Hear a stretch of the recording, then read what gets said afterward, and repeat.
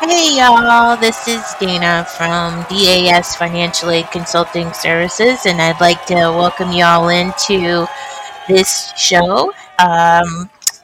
There's a lot going on in financial aid, and I'm here to share as much of it as I can with you today. Um, Namely, the biggest item to tick off today's list would be what everybody's probably wondering about is the U.S. Supreme Court hearing on student loan debt forgiveness that occurred on Tuesday. So we will be going over that in today's show, and I'll be giving you some other information that I have come across since the last time we talked, which I know was back in October, but we'll get into that a little bit more once I introduce myself to all of you. My name is Dana Anderson Sharples. I am a financial aid advisor and compliance officer for a third-party servicer, and I also work in conjunction with United States Department of Education and training other financial aid professionals that are just new to the financial aid world. That's a lot of financial aid. I understand that. Hey, and I also want to clarify, I am talking about college financial aid funds, the federal funds that are issued from the United States Department of Education for folks to go to college. And those are to institutions that have been accepted and approved to receive Title IV funds under the Higher Education Act of 1965. So there's a lot of folks on my LinkedIn page that are trying to contact me, and they are actual financial advisors that deal more so with retirement planning and so forth. So I just want to clarify that if you are trying to connect with me on any of my social media pages, the one thing you want to just make sure that you understand is that my world that I'm talking about has to deal with college financial aid funds for folks that want to go to college. And if you're applying to a school that can receive Title IV funds, I'm here to share with you how this system works to try to promote financial aid literacy so that we kind of quell what's going on right now with all of the student loan debt that is just out of control. And so I do this on a daily basis, reviewing files, and I also award. I just process the awards so that they're ready for disbursement. And there is a lot that I am catching with regards to compliance errors, but mainly the crux of my whole entire business model is to teach students and their parents financial aid literacy when it comes to paying for college. So having said that, I've been in this business for over 16 years, and prior to that I was a paralegal for a very prestigious law firm here in the New Hampshire area. And I also have an extensive banking background when it comes to working my way from being on the teller line to a supervisor of customer service to a call center to working with folks that could not manage to pay their debt to becoming a mortgage processor and closer for real estate, and also being a real estate paralegal and so forth. So I have a very extensive background, and I will say that I'm happy to share my knowledge with y'all because, again, what is happening right now with college financial aid and student loan debt has got to stop. It just has to stop, and something has to be done to fix what's going on. So I'm here to do my bit to educate folks so that everybody is on the same page. So without further ado, I will just talk about this week's hearing. And as we know, this is all with regards to the president's idea, if you will, and proposal to eliminate student loan debt. Now, there's been quite a bit of confusion created by all of this, because when he made this announcement back in August, the system wasn't ready to handle the applications. So the system was basically thrown together once he made this knee-jerk announcement that folks can start applying, okay? And when folks were trying to apply, as soon as it went live, there were all kinds of glitches and errors going on.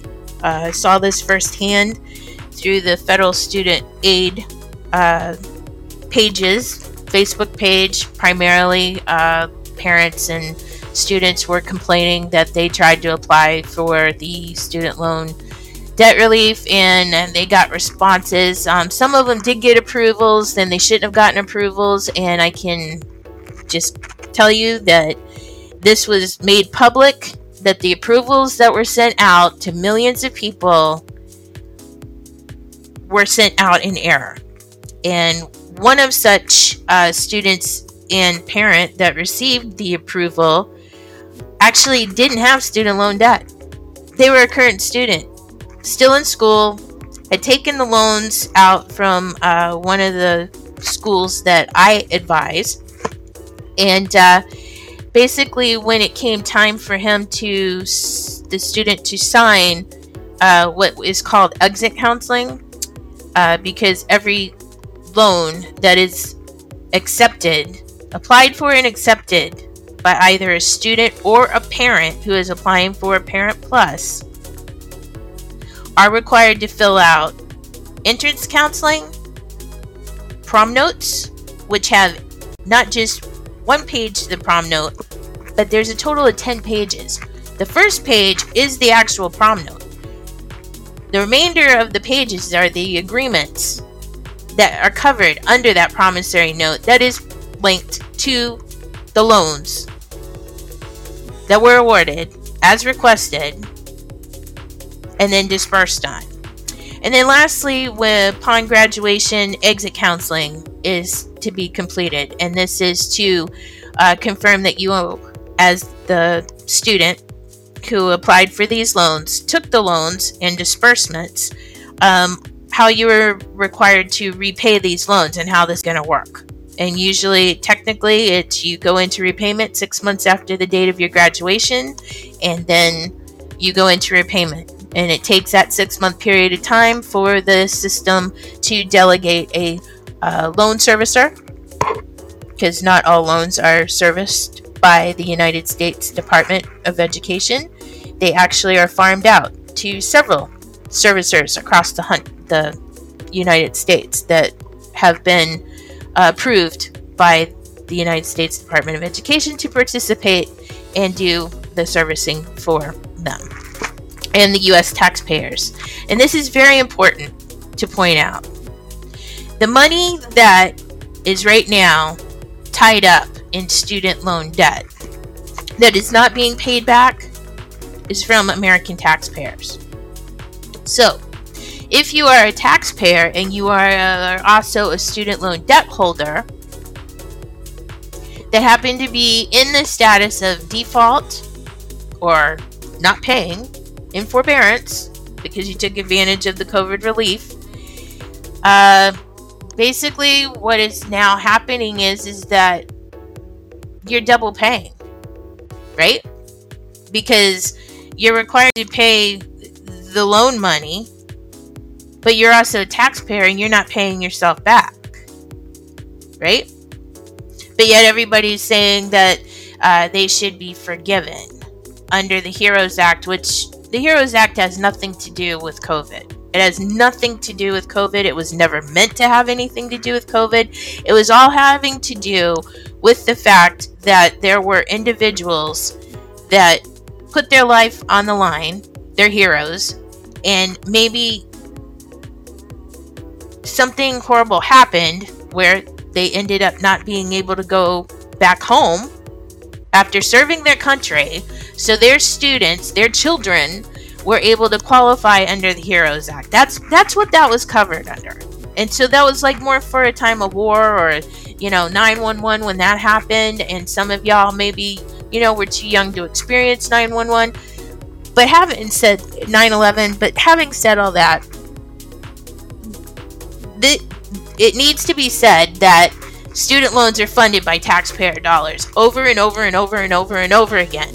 Because if taxpayers and then the taxpayers that are paying their taxes and have paid them faithfully and even paid student loans off for their children do not deserve to have to pay other people's loans again. So it's this whole concept should have never gotten to the point where it's gotten to. Okay? So that scenario I was giving you about the student that was refusing to complete the exit counseling on behalf of my client, that is a requirement during a United States Department of Education audit. Every school that's in the Title IV program is required to go through an annual audit to confirm that the money that was received in, the federally funded money by the United States taxpayer, was awarded and dispersed according to the guidelines that are set forth in the Federal Student Aid Handbook. Okay? This student said, okay, I got approved for the student loan debt forgiveness, which was an error, because again, he didn't have student loan debt. He just went to school and applied for the loans that haven't even gone into repayment yet, right? And he said, okay, I'm not going to fill out this last piece of paperwork. So my client called me and said, can we have a chat, and how am I supposed to approach this? So basically there was no choice. If the student is refusing to complete the exit counseling documentation because they think that the loans that they have currently received are covered under some approval that was generated in error, then those loans that were accepted have to be refunded, because the school's going to be out that money because they can't get that documentation in the file, and the student is refusing to acknowledge that he is going to go into repayment. And so the school is going to be out that money. So rather than chase the student for the money, the school will now have to refund that money back to the Department of Education, and the student's going to have to figure out how they're going to now pay the school for the remainder of the time that he is in school. Set up a payment plan with them. That's usually an option with the schools, that they can do their own payment plans if they so choose. Or go to a bank and figure it out. Get yourself a personal loan, but you need to have to, it's obvious that the services need to be paid that were rendered. And as far as what I've seen with regards to students saying that they didn't know, there was an interesting article actually published on MSN, and it was a student that actually was from the area that I live in, that said that she was totally surprised at the amount of money that she owed after she went to school, that she had no idea and never questioned the amount. And the article then went on to say how, she was hoping that, the student loan debt forgiveness, the Supreme Court would rule in favor, that, President Biden could go ahead and relieve and forgive all this debt under the HEROES Act and so forth. And I'm just here to tell you that after what I described to you with regards to what has to be completed, it has to be completed for every loan that is accepted. Entrance counseling and exit counseling. That has to be completed for every loan. And then the prom notes are completed, and then the loans, it's good for 10 years, and then the loans link. But there's a history that every student has. It's not like it's a secret. Every financial aid advisor has access to an area of the United States Department of Education. It's called Common Originations and Loans and Disbursements. Common Originations and Disbursements is basically everybody that is part of the Title IV program has authorization to go in there. You can look at the student's history. In fact, on a daily basis, when I am providing services to the clients and researching before I award a file, we are to look at the student's history to make sure that there's nothing that is overlapping with the current loan period that we are going to be establishing if loans are being requested to be awarded. And if there is an overlapping, meaning active loan academic year going on, we are required to flag that file and let the student know that this is what is happening, and the financial aid advisor is supposed to be educated enough to explain that to the student. And one of the things I will share with you as well as being a compliance officer is how I'm amazed that school owners that act as financial aid advisors and compliance officers for their schools don't even know the rules, don't even, and when you point out the overlapment to them, or because we're supposed to be looking out for the student, we're supposed to be the ones that are explaining what is happening with the student aid that's being awarded. We're not supposed to be just telling them to come down to the office and sign off on these papers and the checks that are being produced, and then all of a sudden they're going and being divvied up. No, that's not how that's supposed to happen. What is supposed to happen is that you are a loan officer. A financial aid advisor is a loan officer for the United States Department of Education. You're dealing with federal funds, and you need to treat the applications just as such. It's a federal loan application. The other thing that's amazing to me and needs to change is that for every loan that is applied for, typically there's no denial unless it's a Parent Plus loan, and then the Parent Plus loan, there's a credit check that is done, and debt to income ratio is factored in. So then if the parent gets denied, then that's the reason behind that. But for a student, there is no income to credit ratio taken into play because you're automatically approved. So, of course, a student's going to sit there and go, okay, I've got an open-ended checkbook of $250,000 or more. $250,000 or more. There are houses out that are costing more than $250,000 now, and at least you're getting more than a piece of paper for your money. You got a property that goes with it. So it just seems to me that it's a bit odd that the federal government has set up a way to not have any accountability. There's no ability to pay that has to be shown when a student applies for a student loan. But yet, they can balk at the paperwork that's being requested to confirm how you're able to survive. And how I'm approaching this is that I have reviewed, I can't tell you how many applications that students have zero income. Now, I understand the reason why is because we're dealing with 2022 2023 FAFSA applications. Those applications are using 2020 income, and of course COVID, everybody was on lockdown, the majority of people were not able to be working. We get that. But don't tell me that you didn't receive any type of assistance. We were given assistance out.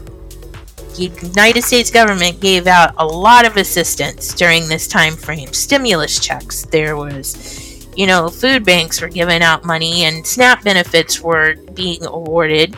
And so during that time frame, that's when the FAFSA is asking for the student section through question 95 through 99 if you received any government assistance from 2020 to 2021. Everybody's saying, leaving it blank. Well, if you leave it blank and you don't answer those questions, do you realize that you're losing out on potential additional free money that the state and the government set up for folks that maybe just can't make ends meet? So if you don't answer the question, then there's a possibility you're missing out on an entitlement that you're going to end up covering with debt instead of just accepting the money that's there for you. Yesterday I reviewed quite a few files from 2 different states that had deadlines of March 1st of 2023 to be able to receive grants and scholarships, to apply for state grants and scholarships from states around the country. And this was for completing the 2023-2024 FAFSA that became available on October 1st of 2022. And a financial aid advisor did not know that in the particular state that had the deadline, they didn't know enough to tell their student that was applying to go to their school that if you would have gotten the 2023-2024 application completed, you would have been able to apply for state grants and scholarships that maybe you would have been able to go to school on. And scholarships and grants are free money. So there's millions of dollars out there available in free money, but people either don't know about it or they know about it, but they don't want to take the time to write the essay that is necessary when you are applying for these funds. So a little bit about what is going on with the student loan debt relief is there is no debt relief going on right now. I'm just saying the payments is still on halt. May 11th has been the designated day when the COVID emergency is over, and once that COVID emergency is over, the loans are going back into repayment as of June 30th.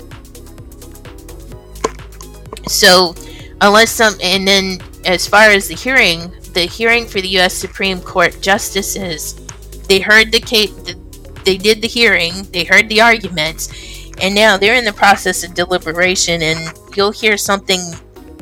They'll release something as far as the decision goes sometime in May or in June before they recess for their summer. So as far as that goes, that's still in limbo. But from what I can see is there's a Fresh Start initiative, and there was a bunch of students that are in loan default status. Those loan default statuses are not going away. They're going into forbearance, and once the students complete the education for the new loans that they have taken out, they will be going into repayment. Not only for the new loans, but also for the defaulted loans that are now in forbearance that are part of the Fresh Start initiative. So, as far as the amount of money that folks think that they're not going to have to pay, this stay, if you will, on the payments since March 13th of 2020 until present day has basically all it's been is just to shift the debt, and that's all it is. The interest, they said the interest wasn't accruing on there. Okay, you can say that all you want, but somewhere somehow interest is accruing. It just won't be passed on specifically to the debt holder. And just a little FYI, for those of you that were in the process of paying and then took advantage of this stay and never even paid on your principal, even though it wasn't accruing any interest, you kind of hurt yourself there, because you could have gotten your principal down now quite considerably. Even if you would have paid $100 a month for the past 2 years, that would have been $2,400 off of the principal. So, again, every little bit would have helped. But, having said that, you took advantage of it, so now it's just prolonging it when it does go back into repayment. I will say, though, that there are quite a few servicers out there that right now they are not interested in working with the department, the government. They're not interested in having a contractual relationship with them. And I know for a fact that the state of New Hampshire and also the Commonwealth of Pennsylvania are two of them that said they're not going to do business with the United States government when it comes to being servicers for their loans. So I do know that in the background, as far as the repayment system being set up and folks being delegated new servicers, there is a holdup there with regards to that, because the government's having a hard time finding servicers willing to work with them. So that is just a little bit of information that's been going on in the past few months since we last spoke. I will say that also when it comes to filling out your 2023-2024 FAFSA applications, the award year will open on July 1st, and it will run until June 30th of 2024. For those of you that have completed your application, I highly recommend you review it to make sure that there is accurate information, because once May 11th rolls around, beginning May 12th, the COVID emergency again. May 11th, it was announced the COVID emergency is over, so that going forward, we will be, as financial aid advisors and compliance officers, we will be auditing files and scrutinizing them and looking for even more conflicting information. Tax fraud is rampant on the files that I have been reviewing in the past several months. And so we're obligated that if we see any conflicting information, that we resolve it before we go forward and process any award for federal funds on student files. And the other thing I want to just point out real quick is, and we'll go over in next week's podcast, the common errors that are made on FAFSA completion, which include marital status. Marital status is always as of the date of application, with the exception of parent. So, with having said that, I just want to thank you again for joining me today. It's great to be back, and I hope everybody enjoys your weekend, and we'll be chatting soon. Take care. Bye.